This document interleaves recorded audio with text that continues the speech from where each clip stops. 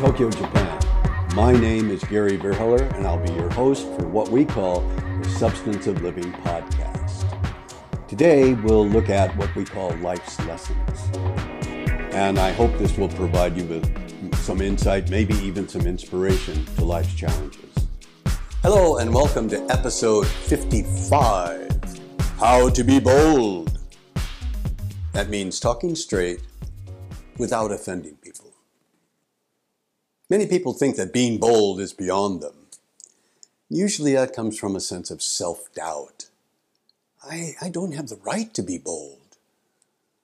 A lot of people think boldness is immodest or someone who doesn't understand being humble. What is being bold?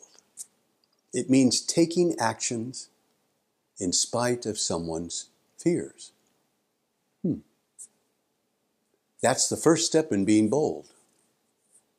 It means taking action in spite of what others think or say about you.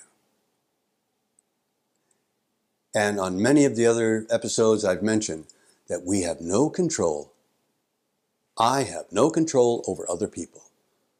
I have no control over what other people think or say or do or feel. I have no control over that. Will I influence them? I hope in a positive way. The end result is beyond my control. I mean well. I never mean to hurt anyone else. And how another person reacts, what another person thinks, what a person feels, what they say, what they do, that's beyond my control. So that means freedom. I am free from being concerned about what other people think, say, or do. Most importantly, being bold means being honest and basing your actions on principles, and I've talked about this before, such as truth, integrity, sincerity, honor, sense of duty. You need to decide what needs to be done. And you can acquire the answer to that by checking reality, by checking with your friends, by saying, what do you think about this? I'm thinking about taking this action. What do you think?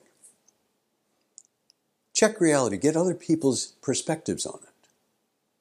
And then decide what needs to be done and take that action in spite of your fears. Now, please understand, I'm saying that you have no control over your own emotions too. Emotions come, emotions go. It's almost like standing in running water, like a creek or a shallow river, and the water is coming, the water goes.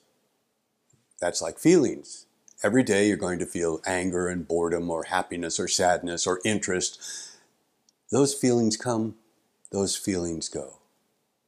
What we do is what counts. So, you need to decide what needs to be done and accept those feelings. The feelings will give you instant information. That's good. That's more data. And then decide what needs to be done. And you start with small steps. My wife calls them BCD. Brief, concise, direct.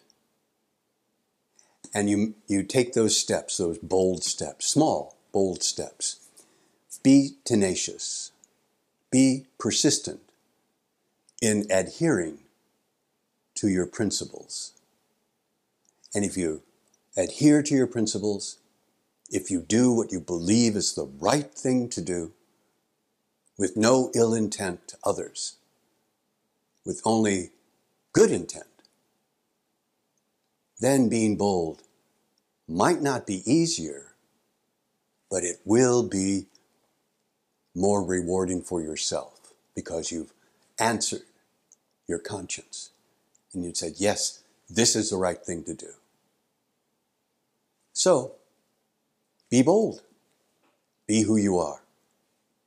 Follow yourself and your principles. And if you do that, it'll be a lot easier to tell the truth. Thanks. Thank you for joining us today for the Substance of Living podcast. If you'd be kind enough to consider subscribing, you can contact us through Spotify or Apple Podcasts or connect on Twitter. Join us again next time for what I hope will help you navigate life.